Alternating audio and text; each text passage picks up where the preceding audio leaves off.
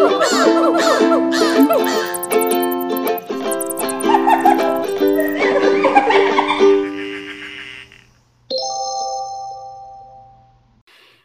and welcome to the Conservation Queens podcast. We are 5 girls who love the earth and have a passion for living a more eco-friendly life. We are real-life zoo employees, and as always, nothing that we say reflects our organizations, and all thoughts and opinions are our own. Please keep in mind that we try to keep our podcast about PG-13, so if you have any younger listeners, you may want to review the content beforehand. With that, I'm Abby. I'm Katie. Oh, it's me. Hi, I'm Lindsay. And I'm Emily A. And I'm Emily B. And with that, welcome to the 1 year of the Conservation Queen. Oh my gosh! After 1 year, we would have that round off. We still don't know our names. We're still learning them, okay? It's hard. Honestly, who would have thought we would have been still doing this? Nope, Truly. I thought we were going to give up after about amazed. 4 episodes. Yeah. We're still here. Never. We're still here. We're You still guys doing remember that one episode that was so boring? We all were just like in the middle of it. Yeah, I'm not going to submit this one. We literally got like 40 minutes into that, and then we were like, yeah, this is all garbage. We're like, is this working? What was that one? I don't even remember that. I think we were talking about like being a zookeeper, but like we hadn't figured out how to structure yet. And so, Right. Yeah. Oh, what a Yes, mess. no, I remember that. speaking of being zookeepers, Katie, do you have some news? I do. Ooh. So these past couple of weeks have been kind of chaotic, which is why we missed a week. But I have left the company that we all work with, the zoo that we all work at, and I accepted a new keeper position at a different zoo. So She did it! Michelle is back in animal care, which is really great. Oh, jeez, Louise, Ellie. She's so excited Ellie for is you. celebrating. I'm so sorry. No, Oh, my God. Thank you, Ellie. I'm very happy too. Come here, Ellie. Good God. Izumi is not allowed to be in the room, so she won't be making any more noises. She's also spayed now, so she won't make any more noises. Well, Has she been doing well? Oh yeah, she's doing great. So Abby, would you like to tell us an abbreviated version of how the Conservation Queens came to be? Yes. Oh god, there's a huge lizard at my window. Sorry. I just Once upon a time, there was a huge lizard. Sorry, The it threw me off. Conservation Queens were born. So I had wanted to do a podcast for a while, and I had talked to Emily at work, and she was like, I would also like to do a podcast because I want to yell at people about giant clams It's more true. than just like an hour a day. And then the pandemic hit. So even though COVID has not been fun for anybody, it's not a good thing. One really cool thing out of it is we actually started the podcast because we felt that the need to still be educating people about animals, even though we couldn't do it at our job. So we figured out a different way to do it. We missed it. We missed it a lot. We really did. And like, I still I'm so grateful for it because we were friends before, but now I feel like we're all close friends. We're like, I would we're agree. We're like brothers, only closer. This, my friends, is what you call trauma bonded. Totally. Where's the lie?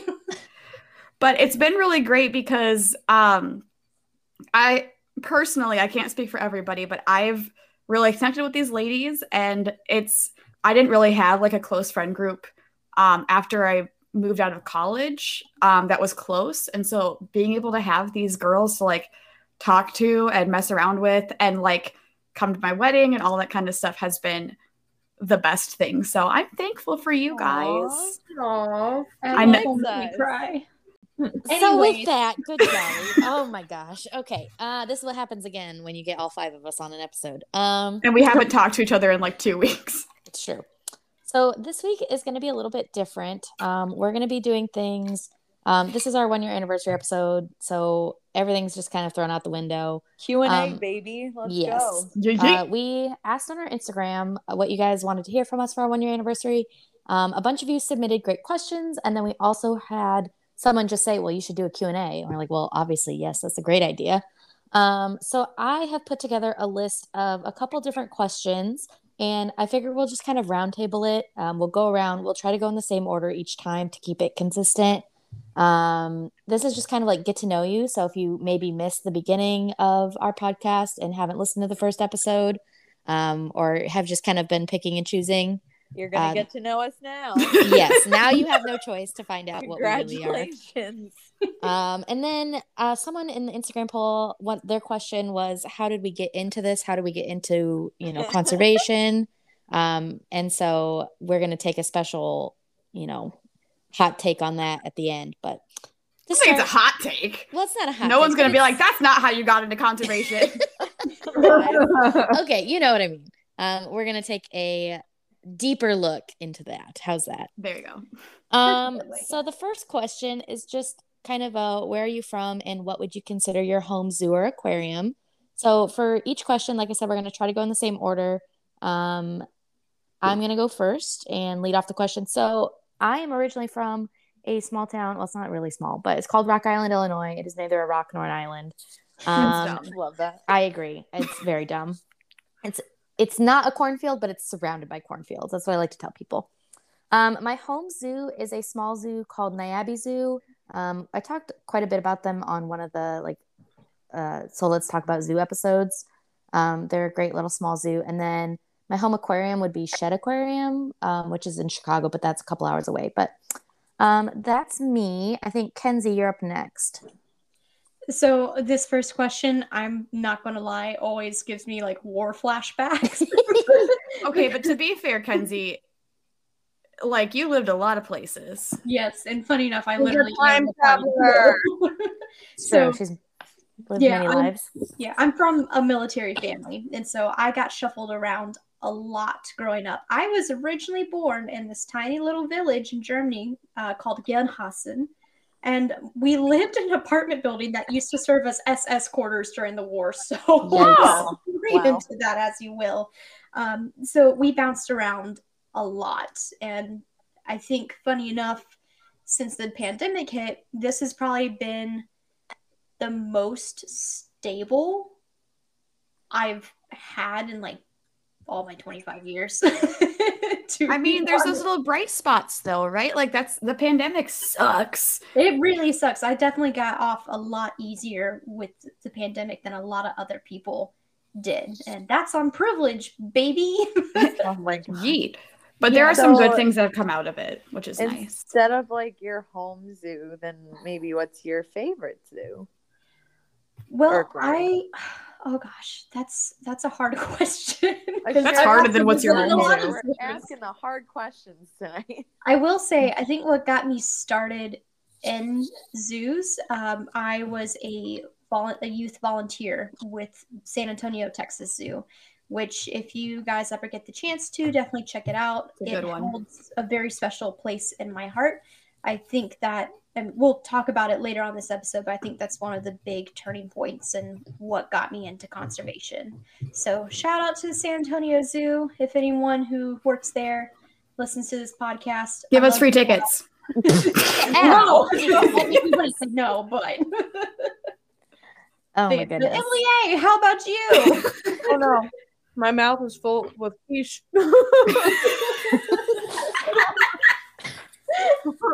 I wasn't ready. It's okay, Abby. You can stall. Okay, so it's kind of interesting because, like, my name tag at work, it says I am from where I was born, which is New Orleans. But like I've grown up with my father living there and my mom living here, so I feel like I kind of have two homes. So I'm gonna pick two zoos and aquariums. That's fine. For New Orleans, obviously it's Audubon Zoo, great zoo. We love them. They have a huge diversity of animals, very impressive. And then here, the zoo I have visited the most is the one I currently work at in Central Florida. So that's the best I can give for that one. Rough. You'll never know. Just kidding. A lot of you know because you know us, but yeah. For those of you that don't, you'll never know. Yeah, it's actually like really funny because growing up, my mom has also worked for the same place, and I was always saying, "Oh, I'm never gonna work there. That's never gonna work." Look at me now. That's This funny. sucks you right in. Mm-hmm. All right, Abby, you're up next. So for those who don't know, I'm from Minnesota. Oh my good God. Shocker. That's like, I feel like I'm the least surprising one because when I get worked up, the accent comes out real thick. And then you all make fun of me. And the only, well, not the only, but the main zoo that Abby definitely talks about on this podcast is the Minnesota It's Zoo. definitely the Minnesota Zoo. The reason I consider that my home zoo, it's my first zoo I ever worked at that was an AZA accredited zoo. The other place I'd worked was a nature center, so they weren't accredited because they were a nature center. But also, I grew up going to that zoo all the time. And so that's what, like, there were dolphins at that zoo, and I'll talk about this a little bit later. But that's why I, like, really started liking animals. So I know they're big, sexy megafauna, but, like, dolphins got me into animals. Sure So, They get and they ya. were bottlenose dolphins, Emily. I'm so sorry. Frickin' dolphins. Hey, that's So, okay. yeah, that's my home zoo for those who have never listened to an episode of this podcast before. Shocking if this is your first one. All Katie, right. what about you? Yeah. Well, I grew up on Long Island, New York. So if you've ever it's that little tail hanging off the bottom. That's Long Island, and And it is, unlike Emily's Rock Island, it is long and it is an island. It is, yeah, it is pretty long, and it is actually an island. So the name is pretty accurate. And I lived like right smack dab in the middle. So I lived about an hour and a half from New York City itself, but then like another hour-ish to the end, like to where like the Hamptons and all those beaches are. So I didn't really have a home zoo growing up because the nearest big zoo would be like the Bronx Zoo or the Central Park Zoo. And those would be like, you know, maybe trips we'd take once or twice a year. But there was a nature center near my house. It's called the Sweetbriar Nature Center and Rehabilitation Center. And I went there all the time because they had some farm animals. So like, you know, your classic pigs, goats, sheep, what have you, but they also did a lot of rescue and rehab. So they always had birds of prey like eagles and falcons, and foxes, like just some random assortment of animals. So I always considered that the place that I would go when I wanted my animal fix. Amazing. So shout out to Sweetbriar. I love them so much. All right. So that brings us to our next question. The topic of our very first episode called The Great Animal Debate. If you have not given that one a listen, highly recommend. Possibly one of our greatest episodes. It was the one where we didn't know what we were doing, so it's extra funny because you can hear us all being like, I'm trying to be funny, and now it's like, Who cares? Okay. It's also So extra this one long is- because we yes, didn't know how to it's- shut up. And we Oh my still gosh, did. it's like an hour and a half. It's crazy. So this one is, what is your favorite animal? And then I gave you guys the option if you want to give a terrestrial and marine or just one or the other. Totally up to you. okay, I have a problem with this Why? Of course you do. because, Where's the aerial one? yeah, Well, this one could be like, what is your, favorite What's a animal bird that at the nests on moment? land? At the moment. And yeah, there you go. It changes Whatever. every moment. I could tell you right now, I'm working with like a whole bunch of new animals, and some of them have already captured my heart and soul, and I would die for them. I'm so excited to visit you so I can just see you in your happy place. Yeah, it is. All right. So kicking off favorite animal answers, I'll go ahead and go first again. Wow, what could her obviously- answer be? Obviously, the correct answer is beluga whales, followed closely by Giant clam. spotted eagle rays, Oh, and then giant clams. Those are my top three. those are all marine. Terrestrial though. If I had to pick a terrestrial animal, I really like things with long snoots. So like anteaters, Tapirs. tapirs. A kid has. Yes, anything with a long snoot gets me. Love it. So like an elephant, Yeah, Good booping quality. exactly. you All can right, boop from a Kenzie? distance. Kenzie, what do you got? Let me guess. It flies. It does fly, but it's not a bird and it's not a plane. Boo. It's a bat. I love all bats. There's over 1,300 different species of them known worldwide. They are underappreciated and underrepresented. Agreed. I really love vampire bats, though, because they actually perform what's called allopatry. So essentially, it's a social structure where, it's I scratch your back, you scratch mine. So in vampire bat colonies, they've actually found that they will adopt or babysit baby bats while their mothers are gone off to go feed, or if their mothers did not return to the colony. And it's also been shown that vampire bats will forego a meal to feed the sick or elderly of the colony as well. Oh, how kind. Underrepresented, underappreciated. Again, I just love them so much. And misrepresented for vampire bats because everyone's so scared, but they're like the cutest. They're the absolute best, and I love them with my whole soul. I also, though, would like to give a honorary mention to the black-footed cat because it is one of the most efficient hunters within the felid family, and I also relate to it because I am also small and full of rage and very cute. That's true. That's accurate. Look them up; they're great. All right. Well, it comes to me now. Yes. My favorite terrestrial animal, I mean, you all know, it's a hyena. Yes. One has really changed their their favorites. But wait, we didn't hear Kenzie's marine favorite. Oh, you're right. Oh, okay. What If is you say bottlenose dolphin, I will come through this phone. No, I will absolutely not. make I you. don't think any of us are going to say that. No, I also stand in the camp of dolphins are chaotic evil, and do not deserve as much love as they are given when compared to other animals. It's true. Which being said, I would just like to give out a blanket statement to sharks. I love sharks. Girl, you got it. You got it. I 10 love out of sharks. 10. The Greenland shark is estimated to live up to over 400 years. And They're they wacky. sexual maturity until 150 years. And all they do is they just sit at the bottom of the ocean and eat and chill. And that's what I aspire to Oh, be. the stories they could tell. But also epaulet sharks are pretty amazing. They're cute. They're pretty adorable. We'll have to do shark episode version 2 because I would love to do more shark Oh stuff. yeah, Emily and Shark I killed 2.0. that episode. That was a really great episode, actually, looking back on it. Emily and I had a lot of fun. We sure did. But All right. what about you, Emily? You got a marine favorite? If I had to pick, I actually, I don't really have like a favorite marine animal because I literally know nothing about marine life, which If she works in an aquarium.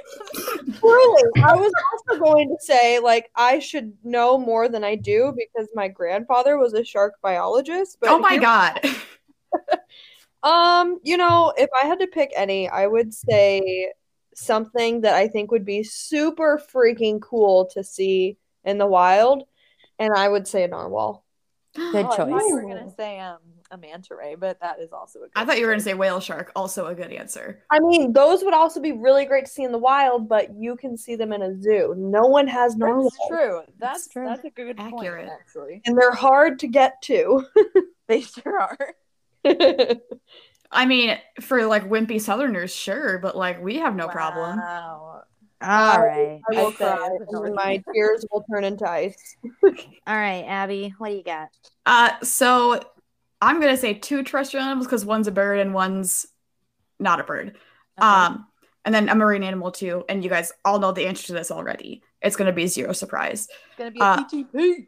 So PTPs, prehensile-tailed porcupines, favorite animal because their noses are, I would argue, the most boopable.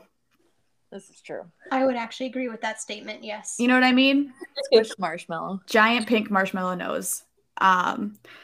So if you want to hear me rant about how cute and amazing they are, you can go listen to the first episode because that, again, I could talk for like an hour about them. My favorite bird currently, because I have lots of favorite birds, currently If you is- say great Argus pheasant, I'm gonna that's what I was gonna say.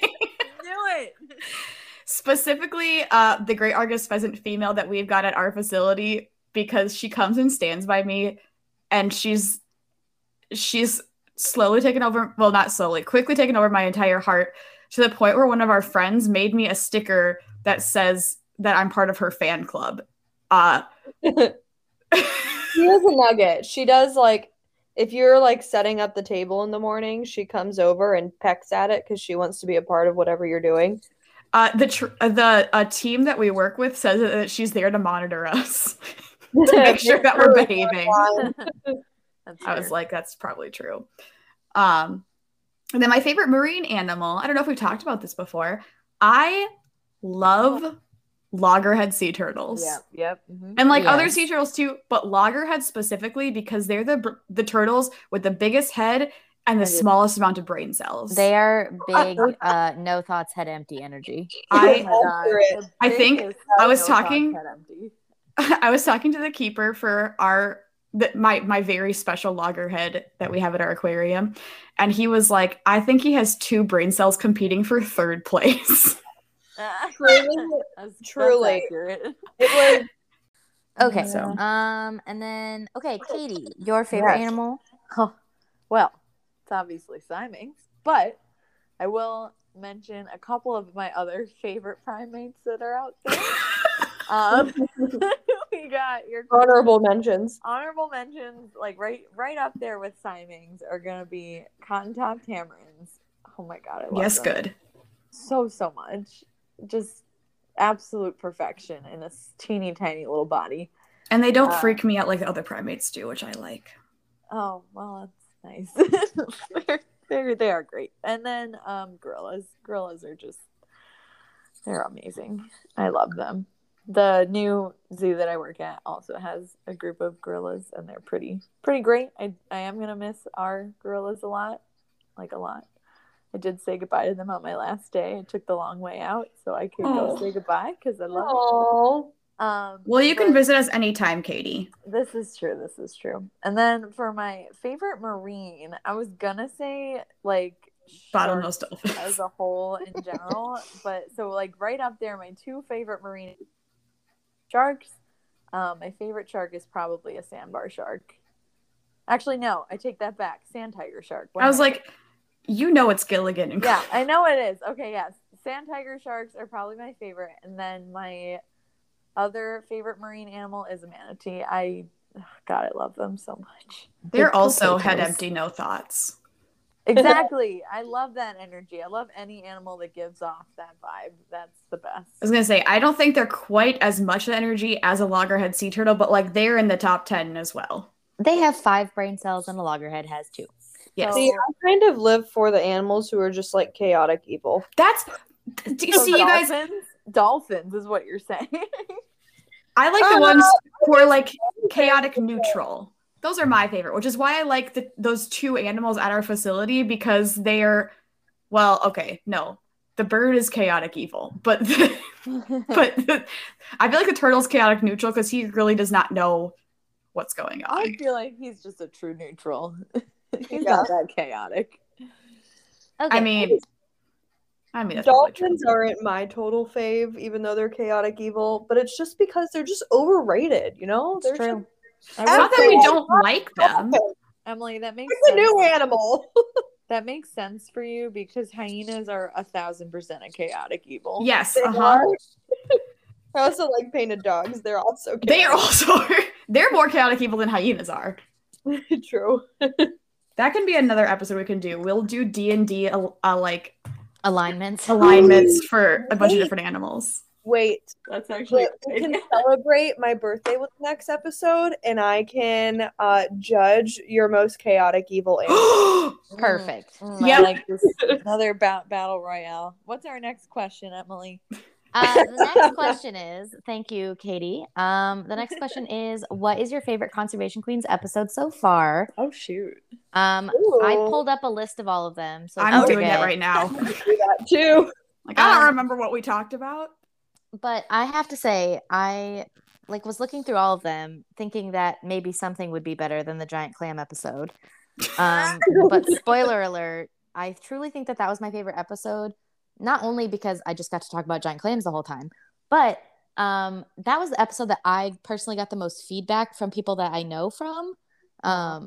And it was very nice to have people be like, I had no idea. I didn't know anything about giant clam. And now I know so many things about giant clams. And now I'm like everybody's giant clam person. So whenever they have a giant clam question, they come to me. And that brings me a lot of joy. I mean, that's what we do. It's true. Well, at work the other day, 2 separate people, and I no longer work with these group of girls right now, thanks to COVID. But I work with Kenzie still right now. But 2 other people who are not conservation queens and were not on our regular team came up to me with an article that they had found about giant clams. And they're like, Emily, have you seen this? And I was like, wow, you really do care. Amazing. Kenzie, do you have a favorite episode? That's a great question. I don't know. It's funny because if you're not sure, like, so you can go on the Spotify and see all of them, and seeing them all, like, we've done so many. We really have. Like, honestly, I'm looking back, I'm like, wow, I don't even remember doing I know, something. that's why it's like some of them I was like, oh yeah, we did an episode about that, and it was great. Yes. Kenzie, do you remember the episode that we did together? That was such a nice episode. I really enjoyed that episode. That was the sustainability one, right? Yeah, the holiday shopping. Yeah, the holiday shopping. That's it. Yeah. That was a good time. I enjoyed It was. Yeah. I also will say, though, because I feel like I'm obligated to, I did enjoy the Battle Royale for my birthday. That was fun. That was a good time. And Katie, I must confess, I liked yours the best. Ah! Yeah, You heard it here, folks. you Several did. You months love that. later. Oh. Bumblebee bat. I do like That's bumblebee right. bats. Yep. But You're welcome. there's no suckers on their wings. Too bad. You're welcome. I never Good win pass, these. I good have pass. Bumblebee bats. Those are the top 2. I have not won a single battle royale. Can we talk about that for a second? I'm Well- angry. No. Well, try harder next time. Yeah, now you have the chaotic evil to pick. So pick a good chaotic evil animal. And But we maybe already we'll talked about see. dolphins. Well, dolphins Well, are there are excluded plenty to from choose that. from. That's We true. could also do the most memeable, the one that you just want to roast hard. We did that. We That's did called that. hot takes. Oh, you're right. You're right. One thing I will say when looking at all of our episodes together is we are really good at the name game and naming these episodes. I mean, Yeah. I think we are. I don't know if anyone else thinks we are, That's fair. but I Like, enjoy for us. example, sharks in all capitals, and then the world's most misunderstood angels. That Yeah. was me. I'm going to take full credit for that. I don't name So- them, but I've enjoyed a lot of the like fun ones. The Battle Royale, I did that one, but I was pretty proud of that. It's pretty That good. That was pretty good. Yeah. If Emily, A, do you have a favorite one? Yeah, so I actually like really love our Battle Royale episodes, and my 2 favorites, because I can't decide, are actually the ones that we did for Abby and Katie. The one about burbs, Birds. Yeah, That was a great one. It Bourgeoisie. was a good one. and then the national parks one. I actually had a lot of fun doing those. yeah. Oh, that I was did a have good a lot one. of fun with that one too. Incredible. Abby, do you have a favorite episode? Is it the I- bird episode? It's a little bit the bird episode, but also I really, really liked our episode where we talked about hot takes. That was was a really good good. one. It is fun to roast. It is, and I feel Lot of like good we were feedback from that one, genuinely too. funny for that one, which was good. But I also really liked our Purple Martins episode because we got to do our first interview, and that was like a Yeah. really, really fun one. It's Oh, yeah. Shout out to Michelle. Thank you so much. That was really cool. Yeah, come It's hang out true. with us. I want to hang out with you. Shout out to Michelle for crashing my FaceTime with David today at lunch. Good Aw. times, good times. I got home and David was like, "Why did she have to talk to me so much?" And I was like, "She's exactly like me, David." Katie, what was your favorite Yes, episode? Katie, favorite So, favorite I'm episode. gonna go pretty far back, but I think one of my favorite episodes. Well, I'm gonna say a couple. So one of them was actually our exotic pet trade episode. Yeah. I just really liked that, talking about the topic and how important it is. But I thought that one was a good one. I did really like our Tiger King episode just because it needed to be addressed. And it was so fun And it to felt- roast that stuff. it felt very cathartic to let all of my emotions out on that one. So I definitely enjoyed that one too. And then probably my favorite one is the problem with palm oil. That's a good one. I got to talk about a lot of my favorite animals in that one and how we can help them. We do love that. All right. Next question. We're going to speed things along. And let's see. This one, rapid fire. So don't think, just answer. What did you want to be when you grew up, when you were little?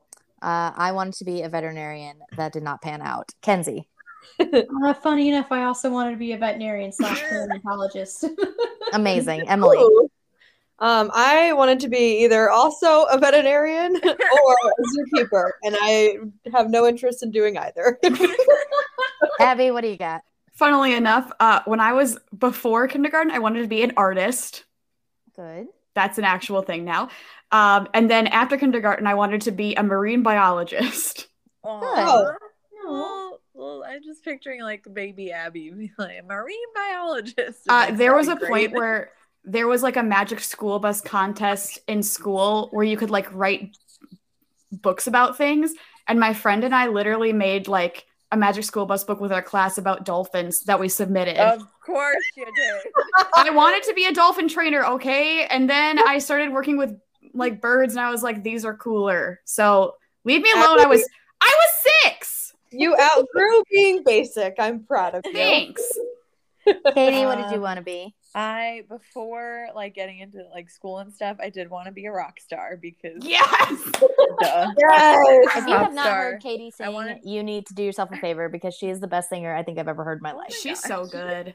I just wanted to be the next Britney Spears when I was 3, and then yes. I think as I got a little bit older, I actually wanted to be a wildlife photographer for like the longest time. That would be cool though. And also a veterinarian.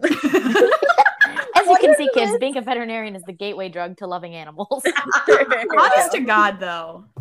Because I feel like when you're a kid, that's like when you tell people you love animals, they're like, "Oh, you're gonna be a veterinarian," and you're like, "Sure." I'm an adult, and people still are like, "Oh, are you trying to be a veterinarian?" And I was like, "No." There are more job options out there for you to work with or in conjunction with animals. Like there's a world Not of that vets aren't opportunity. important. I was gonna say, but I do not. For all the vets out there, I don't know how y'all do it, man. Literally, that's the thing. I don't have the right personality to be able to handle that kind of stress. So yeah, I could not do vet school. Just no. I failed organic chemistry. There's no way. I failed organic chemistry twice. So I'm the only person that actually was like really into being a vet, like pretty much halfway through college. I was gonna say, you actually like were there. You were gonna do it. I became a vet assistant. I was shadowing a vet for like 2 years. It wasn't until one of like the horse vet I was shadowing, she started talking to me about animal behavior, and I was like, wait, that's like way cooler than medicine. Yeah, it is. That's why I majored in it, baby. Yes. Anyways. All right. This one, I don't know if everybody has an answer for this. And I kind of want to speed it along so we can get to our second section of the episode. So actually, I'm just gonna, you know what? We're not even gonna ask it. You know what we're gonna do? We're just gonna tie it in to our next section because I'm sure that it will just come with it. Fair point. You're not wrong.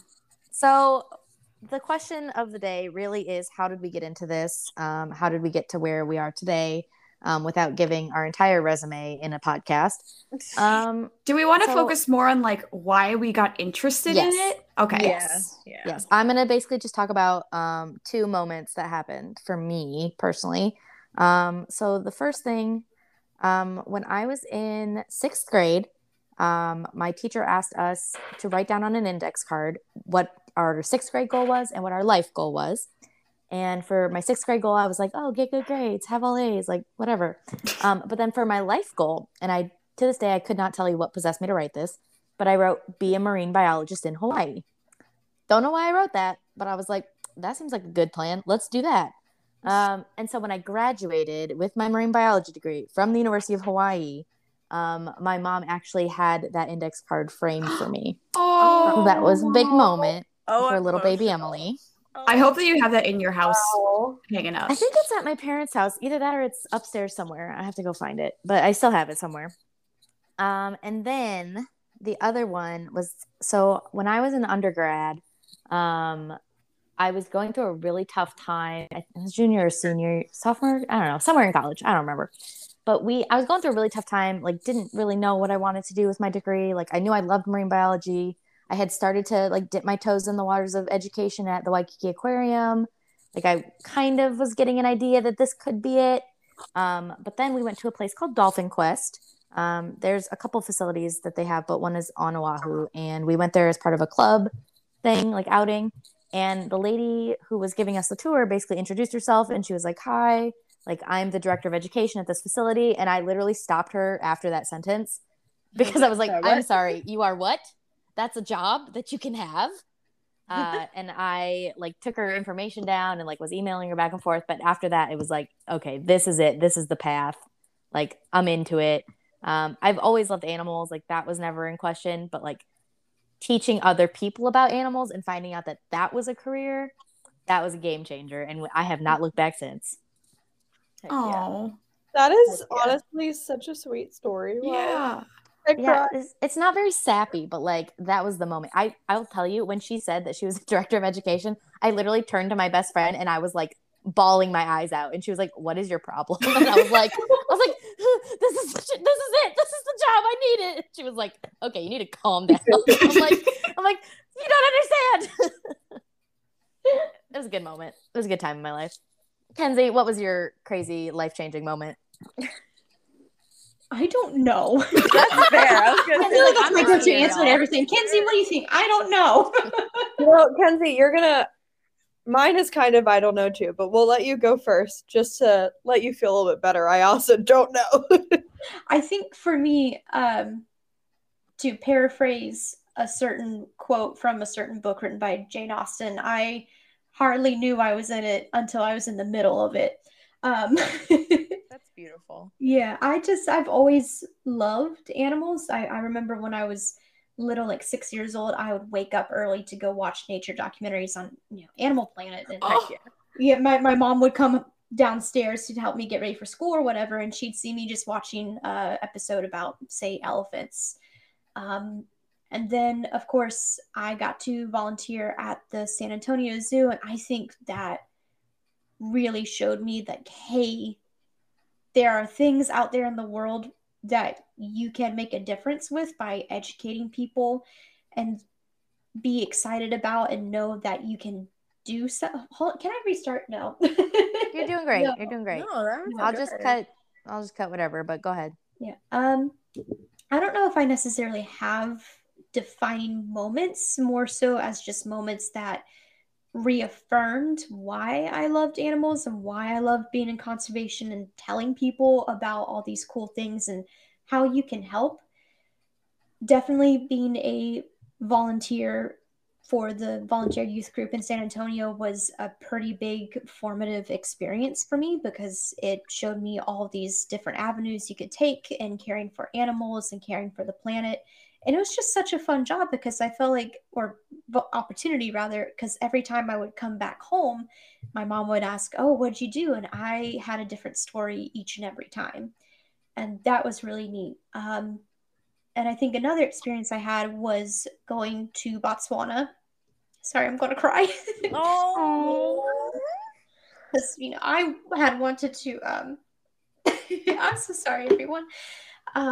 I wanted to go to Africa since I was itty bitty.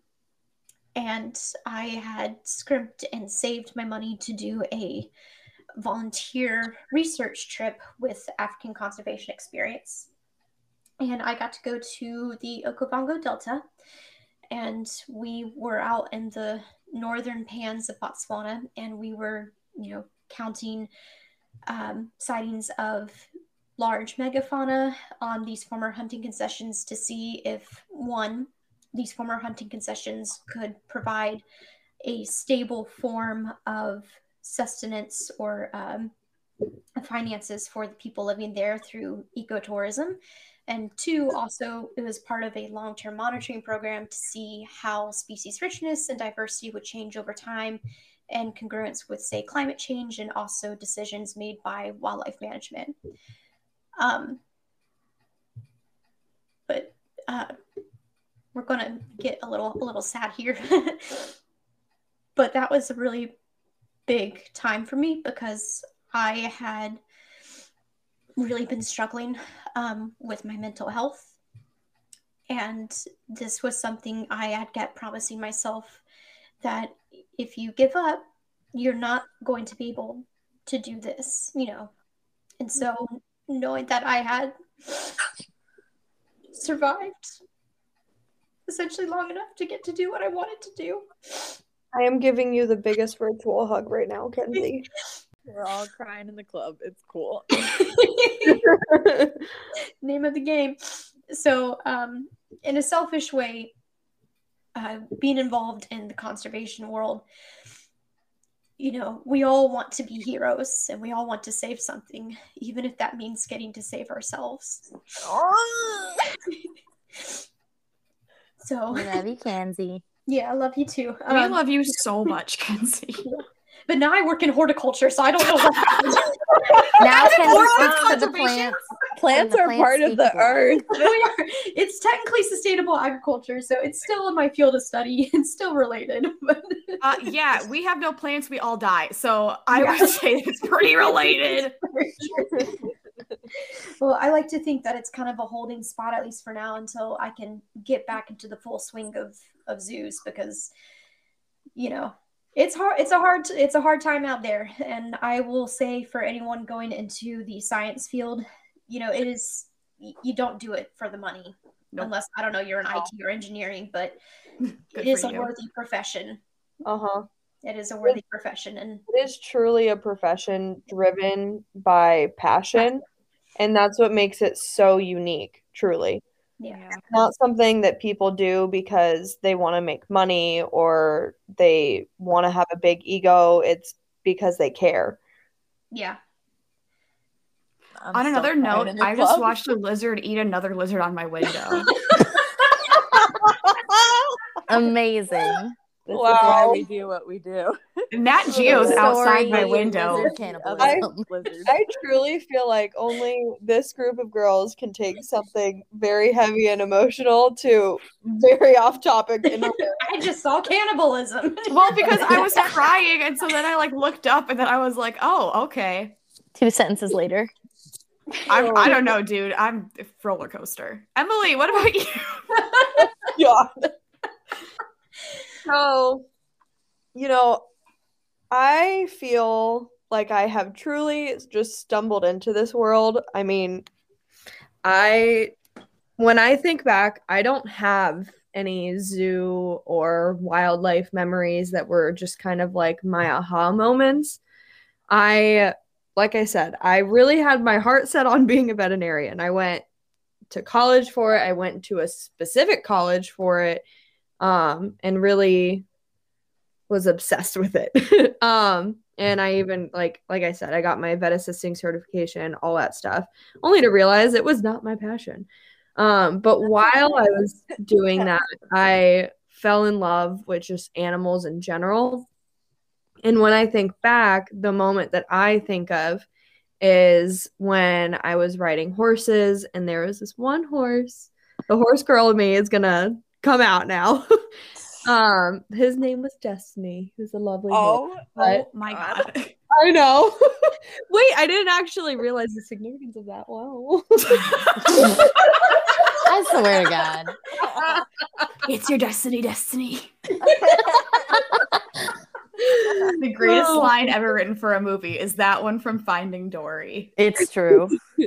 So, Well, this horse was a very challenging horse, and literally no one could ride him. He would get very pissy at anyone who tried to ride him except myself and another person named Emily, actually. And he was just very untrusting. And it wasn't until one day when I was cleaning his stall, because I had to clean stalls to pay for my lessons, he just rolled over while I was in there and then just laid down. And for those of you who don't know, that is He's so the comfy most around you. yeah, it's the most vulnerable a animal like a horse can be around you because they're exposing themselves in a vulnerable position where they cannot protect themselves. So that was just him saying that he trusted me. And that was just a very special moment for me that just kind of catapulted me into loving animals. So then, like I said, from there, I went into my vet world and I had an existential crisis because I realized I don't want to be a veterinarian. And I was like 19 or 20. And that's when I met someone that currently works at my zoo, and she recommended me to the internship that got me involved. And here I am. I just stumbled upon it. Oh. And through this experience, I have truly found to fall in love with supporting people to make a difference in the world for animals. And as cheesy as it sounds, every single time I say it, I want to like kick myself. But it really fulfills me. And it's actually pretty recently I've had kind of that aha moment that this is like what I'm meant to do with my life. And in my job, every time I think about it, my eyes water. But we had everyone wrote anonymously on a card, like nice things about each other. And so everyone had very nice things to say about everyone, of course.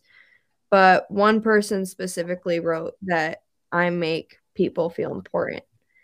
And I don't know like who this is. I don't know like what I said or did to make that person feel that way, but it's something I will truly carry with me for the rest of my life. And I want to continue to make people to feel important and be able to support them to make a difference in their own ways in the name of animals. You are really, really good at that, Emily. Well, thank you. I appreciate it. So my aha moment came quite late in life. Okay. That's okay. It's probably still ahead of many of us. We go to college too early, I think. You need to like, it's okay. Truly, your 20s are designed for a quarter life crisis, and I'm currently in one. Woo, we all are. Except for Welcome Katie, to who the figured hers club. out. It's a club. It's a great okay. club. Abby, how did you get into this? So I was very fortunate to grow up in a family that really appreciated being outside. So I've mentioned this before, but my first camping trip that I ever took was when I was 8 months old. I don't remember it, if you're wondering. But my parents said they laid me down between them in the tent. And then every year since then, I had gone camping with my parents. Up until I was in like middle school. And that's when I started getting more involved in 4-H. So we didn't have not as much time to go camping. But while I was in 4-H, in our county, we had different like subjects that you could do projects on. And one of them was called Exploring Animals, which focused on exploring animals that were not your livestock animals. Because for those who don't know, I had like 40 rabbits in my garage growing up.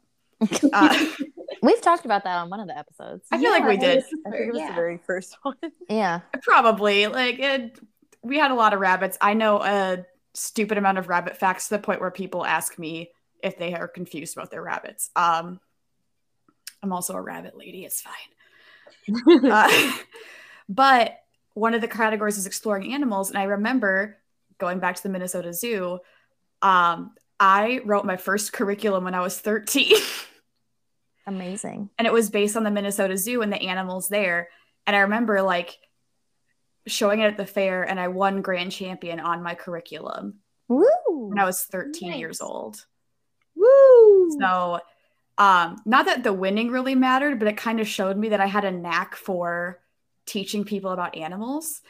And the Minnesota Zoo was really special because that's where I had seen dolphins for the first time. And I know like dolphins, chaotic evil, we've discussed it, but that was really where I connected with animals initially. And I remember that was always what I wanted to see. I did Trainer for a Day at SeaWorld. I did behind the scenes dolphin things. Like I was really into it. And then when I was 13, that was also the year that in middle school, I lost all of my friends. Boo. Yeah, I was not a popular kid. to this day, I only have one person that I talk to from my high school. Shout out, hi, Nick. I appreciate you talking to me. But I lost all my friends. They started to bully me for standing up for things that I thought were right. And that is when I was diagnosed with depression and anxiety, which I'm really open about. I don't care if people know. And then that summer, my mom was like, okay, we have got to do something so that you're not just sad all the time. We need to get you an outlet. And so she signed me up against my will, but I will be forever thankful for this, to work at a nature center, helping take care of animals. And that, kind of like Kenzie's story, it kind of changed my life, because that was the first time that I had like been responsible for more than just my rabbits. It was like animals that were kind of weird. That's why I held a snake for the first time and like talked to people about snakes and told them, no, they're not slimy. Like, they're just shiny. But I remember like really hating cleaning the tanks a lot.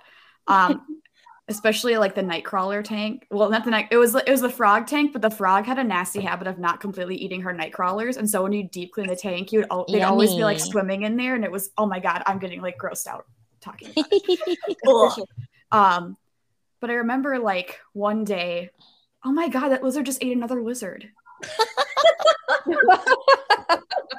I should record some. Continues. It's like regurgitating it. Ew. Oh. Sir. Delicious. Disgusting. I hate Florida. Oh my God. Anyway, my boss there, her name was Kim. Kim is, I credit her as being like my first mentor that really kind of pushed me in the direction of education, because she was the one who was like, you like talking to people, right? And I was like, I thought that was pretty obvious, because I don't know if you guys know, but I love talking. Are you sure? Do you have the right? Are you sure? I don't. I mean, I'm not positive, but I'm pretty sure. So because I liked talking so much and I liked sharing facts with people, she was like, you do know that's a career. And I had no idea. And so she kind of helped me connect with people at the Minnesota Zoo, who then were like, you can also be an ambassador keeper if you want to also be a zookeeper. And then I was like, tried it for a day, and I was like, I really don't want to be an ambassador keeper anymore. Ouch. I'm sorry. It's not for me. I'm glad that other people can do it, but I am not that person. But so Kim really is the one who pushed me to do it. And then a couple days ago, actually, it's been like over 10 years since I worked with her. And she sent me on Instagram a post, and she was like, I just found that we used you as an example in training materials to show like what nature can do to somebody if you give them an outlet to like really teach others.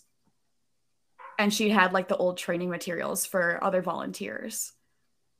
And so knowing that I made that, I'm going to start crying too. Knowing that I was able to make an impact, and that I mattered to people and I was making a difference in people's lives is really what kind of made me fall in love with this industry. And then being able to find like-minded people and have those friends again that I hadn't had for like a year. That's really what kind of solidified it for me. So I'm very thankful for that, but especially my parents for taking me camping and Kim for pushing me forward. Oh, I just want to give everyone a big group hug right now. When are we doing this like in-person celebration deal? Because we really need to figure that out. I need to hug all of you. We do all be vaccinated. We do all be vaccinated, so we could actually do it. You know, I have to add, Abby, because you said thank you to your mom who put you in that camp. I think that we could all probably agree on this, is that a huge shout out to our parents, because oh my God, yes. Mine, both of them really made sure I was always involved in nature, animals, and wildlife. Like truly every fond memory I can think of as a child, I was out in nature and was around animals. Yeah.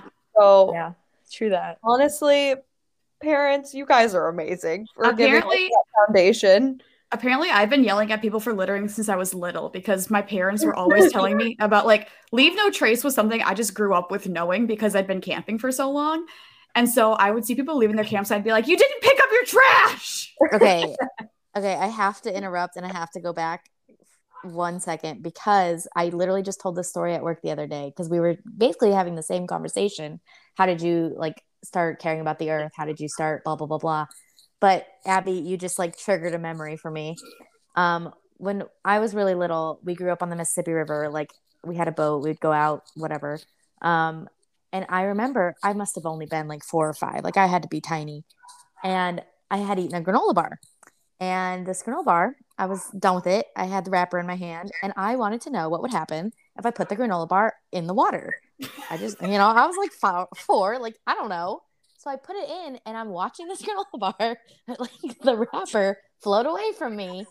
Oh my god! Please tell I me you have jumped off never the gotten boat. yelled at so bad in my whole life. My dad is like, "What are you doing?" And I will always remember that moment of like, oh my god, people who litter are the scum of the earth.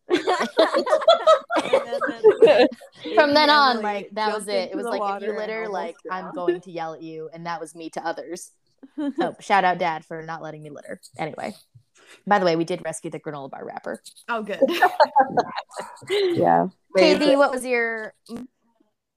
Well, just quick because we're on the topic of parents. I will say my parents have been a huge part of my career and always supported it. But I think one of my favorite things about getting into this field is seeing how it's impacted my family, and seeing like the little things that they've started doing at home and changes that they've made because of things that I've taught them or that they've gone out and learned on their own because they've been inspired. I mean, it's like really, yeah, like sweet and stuff. So I will also say I sent my mother a video of one of the snakes that I work with today, and she sent back, "You're too close to that snake." To which I responded, "It's a ball python. They are a very docile, non-venomous snake. It's all good in the hood." Also, I need to be close to this snake because I'm taking care of this snake. Well, yeah, that too. Like I handle it and such, mother, but don't worry. But yeah, like just like obviously it's a passionate love and also slight concern, but it's all good. And so they rock. But I think for me, one of the early I guess things that I remember really clearly being like a pivotal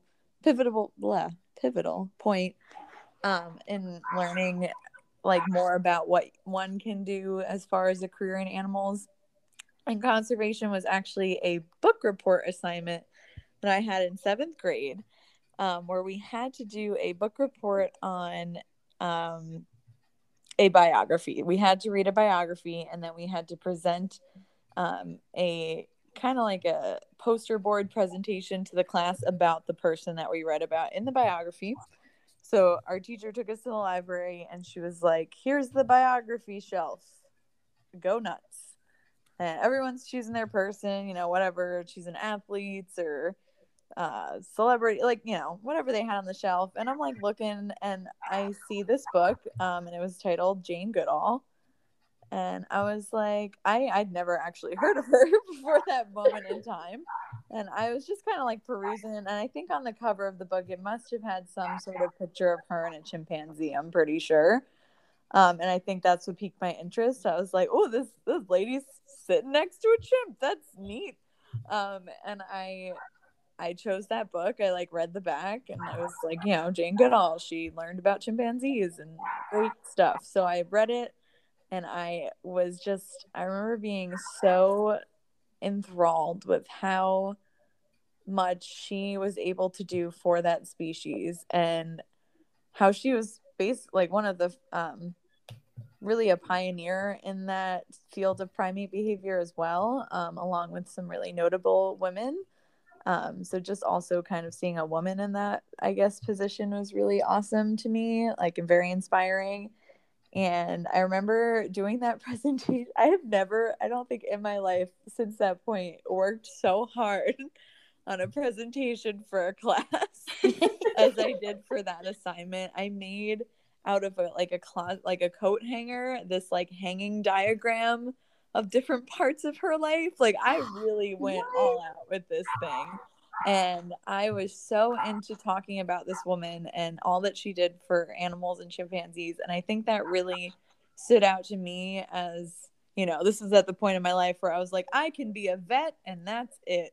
And I was like, this woman just kind of went out there and studied chimpanzees and made a career out of it. And I was like, I guess I could also study animals or like work with them in other ways. So I think that reading that biography was actually like kind of huge for me. And then I think another really big factor was actually then working with capuchin monkeys in college. I think the point that really solidified that I wanted to work with animals and specifically training animals and doing husbandry and behavior work with them was when I was training one of our capuchins. Her name was Holly, and we were working on shaping the behavior of side. So having her turn to the side so we can just kind of get a whole body look at her. And when we were shaping that behavior, she happened to put her tail up on the ledge between us. And at that time, there were only a few monkeys that we had trained on tail. So they would actually present us with their tails. So the same idea, we could examine it, like just check it out. If there was something like, if they had any like abrasions or cuts, we might be able to treat it without, having to bring in a vet or having to sedate them. So like that was kind of what we were training them on. So we had a couple monkeys that were trained on tail. Holly was not. She was not near that point yet. So when we were working on side and she put her tail up in between us, I was like, interesting. Perhaps I just started like reinforcing her for just allowing me to touch it. Like while it was in between us there, I would touch it, give her a treat, reinforce it. And then I started introducing the actual, we had like a hand signal and the word tail, and then doing that. And she actually started to like, it was just that process of having that connection with the animal and seeing them work it out, that's what you're looking for. That's the behavior, and successfully getting her to shape tail with me. It's one of my, okay, this is a silly thing to get choked up about, but it's like one of my favorite memories in working with those monkeys was actually just successfully training a new behavior with her, because I know in the future that's something that's going to help her with her healthcare, with other students working with her. So it was just like a huge thing, a huge deal to me, and why I ever since that point I've been working to getting back into animal care and training. And hey, I got to work on training a raven today. So your girl is back. You did it! I'm really happy about it. And yeah, just those two things were really big for me. I mean, there were a million other things in between, but those two. In conclusion, never give up on your dreams. Don't let your dreams be dreams. Live your dreams. Yeah. Animals rock, man. It's They true. They really do. So And we would be nowhere without them. thank So goodness. what are our like words of advice for looking to get into this field? My advice is if you want to be a marine biologist, because too many people do, but that's okay. No, it's okay. It's okay. If you want to be a marine biologist, that's great. Do your research and look at all the different jobs that are out there, because there are so many. Don't pigeonhole yourself and think like, I have to be the number one shark researcher in the whole world. Like, yeah, you might be, but you might also squid or jellyfish or a giant Algae. clam or, education. You never know what's going to Rocks. happen. So Rocks are cool. They rock. wow. Giving inspirational speech. Rocks are important. Okay, I threw the yes. ball and Kenzie hit it out of the park, and I'm really Yeah. proud of us. What I'm getting at here is stay open-minded. You heard all of us say that we wanted to be vets, and now look at us. Now look at us.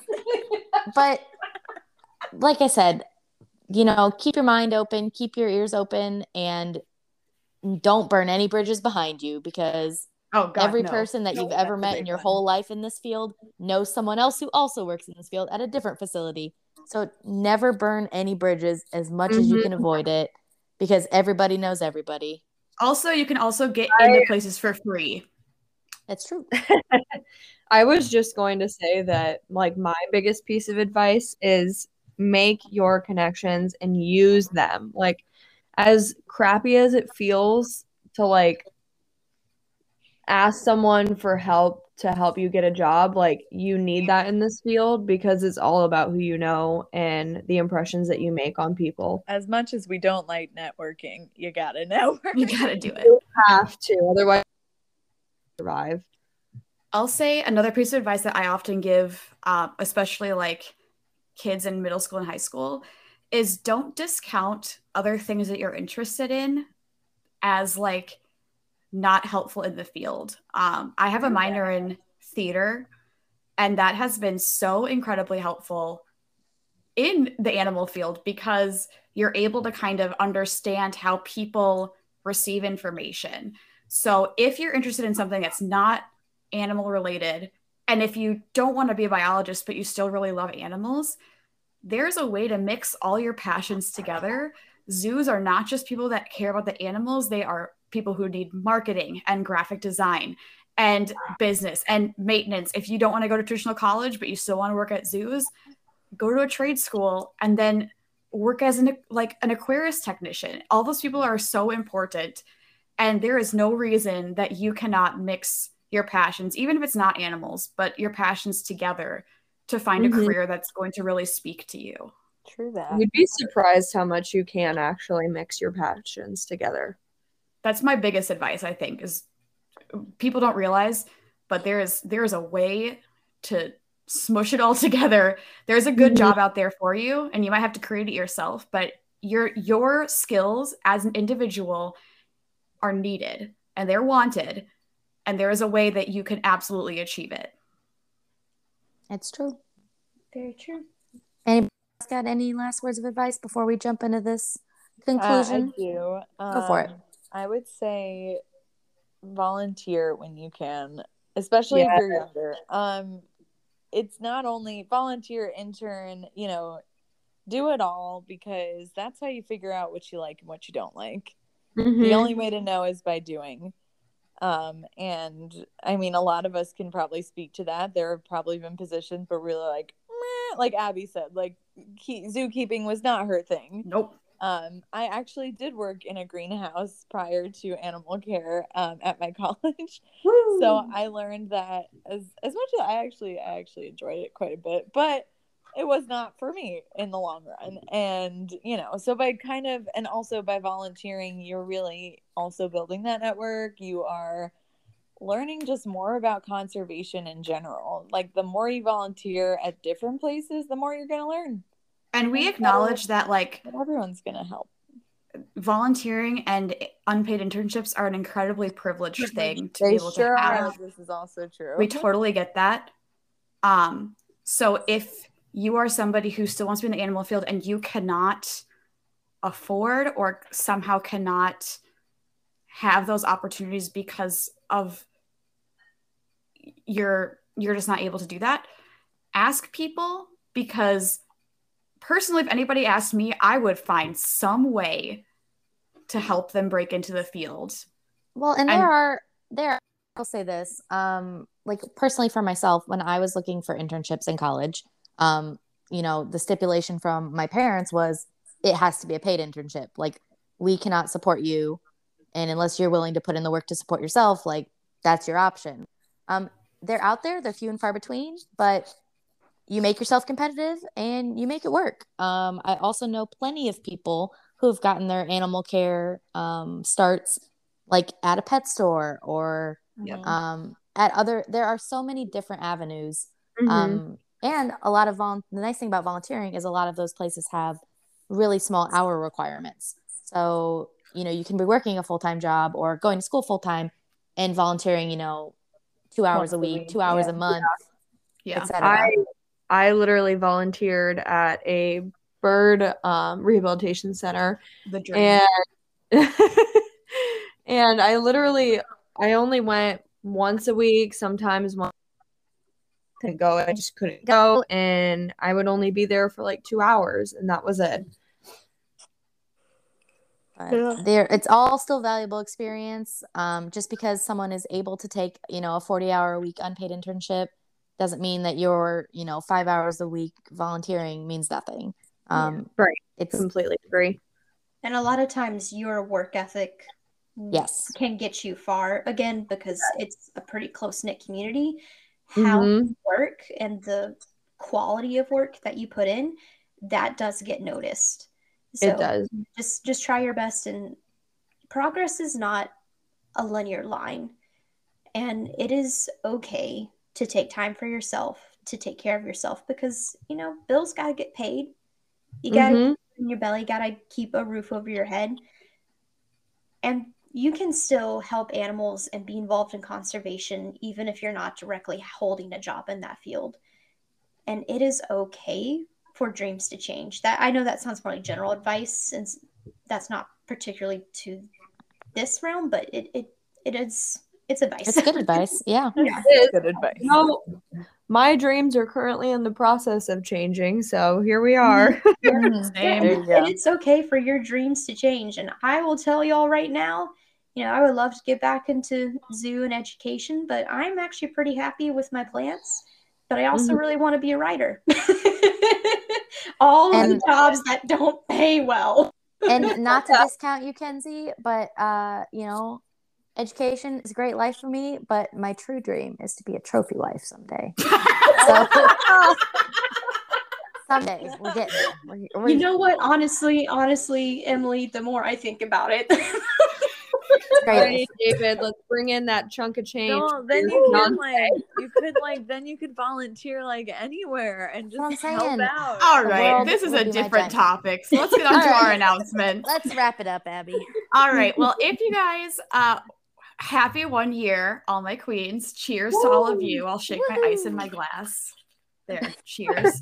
For all of our listeners, thank you so much for sticking with us. We appreciate you so much.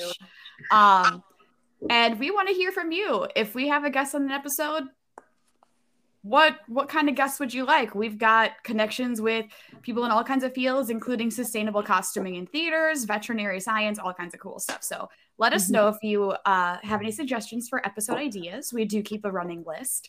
Also, most exciting thing, you've been waiting for it. We are in the process of starting our Patreon. Woo! So currently, I am working on it. We've got 2 tiers set up, a $5 a month tier and a $10 a month tier. If you would like to become one of our first patrons, you can look for Conservation Queens Podcast on Patreon. We would like to show you some behind-the-scenes content, maybe do some bonus content every couple of months. I still want Emily to roast Finding Nemo really bad. Yeah, that's true. And I want to roast The Jungle Book because I have some feelings about it. I'll roast Lion King, even though it's my favorite movie. I didn't say I didn't like The Jungle Book. I said I want to roast it. I also love Finding Nemo, but we do have some questions. So that would be like kind of our patron content would be, I think, sillier things that are a little bit goofier. So as if we're not already that every episode. I mean, you're not wrong. So please look us up on Patreon. Become our first patron. That would be very exciting. And we might if you're our first patron, we will give you the biggest shout out next episode. Literally. You also you know what? Let's do this. Whoever our first Patreon is, why don't we let them pick our next episode idea? Oh, I think that's a brilliant idea. I'm gonna go become our next patron. Chaotic evil animal. Oh yes. Okay, so we'll give you time. We're gonna do my chaotic evil battle royale, and then we can do yours. And we might partner with certain companies and do some giveaways that we will do on our Patreon. So become a subscriber. If you don't want to give us money, that's fine. I want to be clear, the money that we'd get would probably be going back into the podcast or into conservation. We would love to have this as a way to donate to conservation or help improve our podcasting. Or just so get like us some nice mics is really what that's we're literally what it is. doing. I was going to say, for those who don't have microphones, this could be a way for us to get you a microphone. Yes. So that we can improve our podcast for your listening and then also improve the earth with that. For your enjoyment as well. Absolutely. Maybe get better at editing, all kinds of cool stuff. So social media, if you don't want to support us on Patreon, that is okay. We still love taking your suggestions on social media.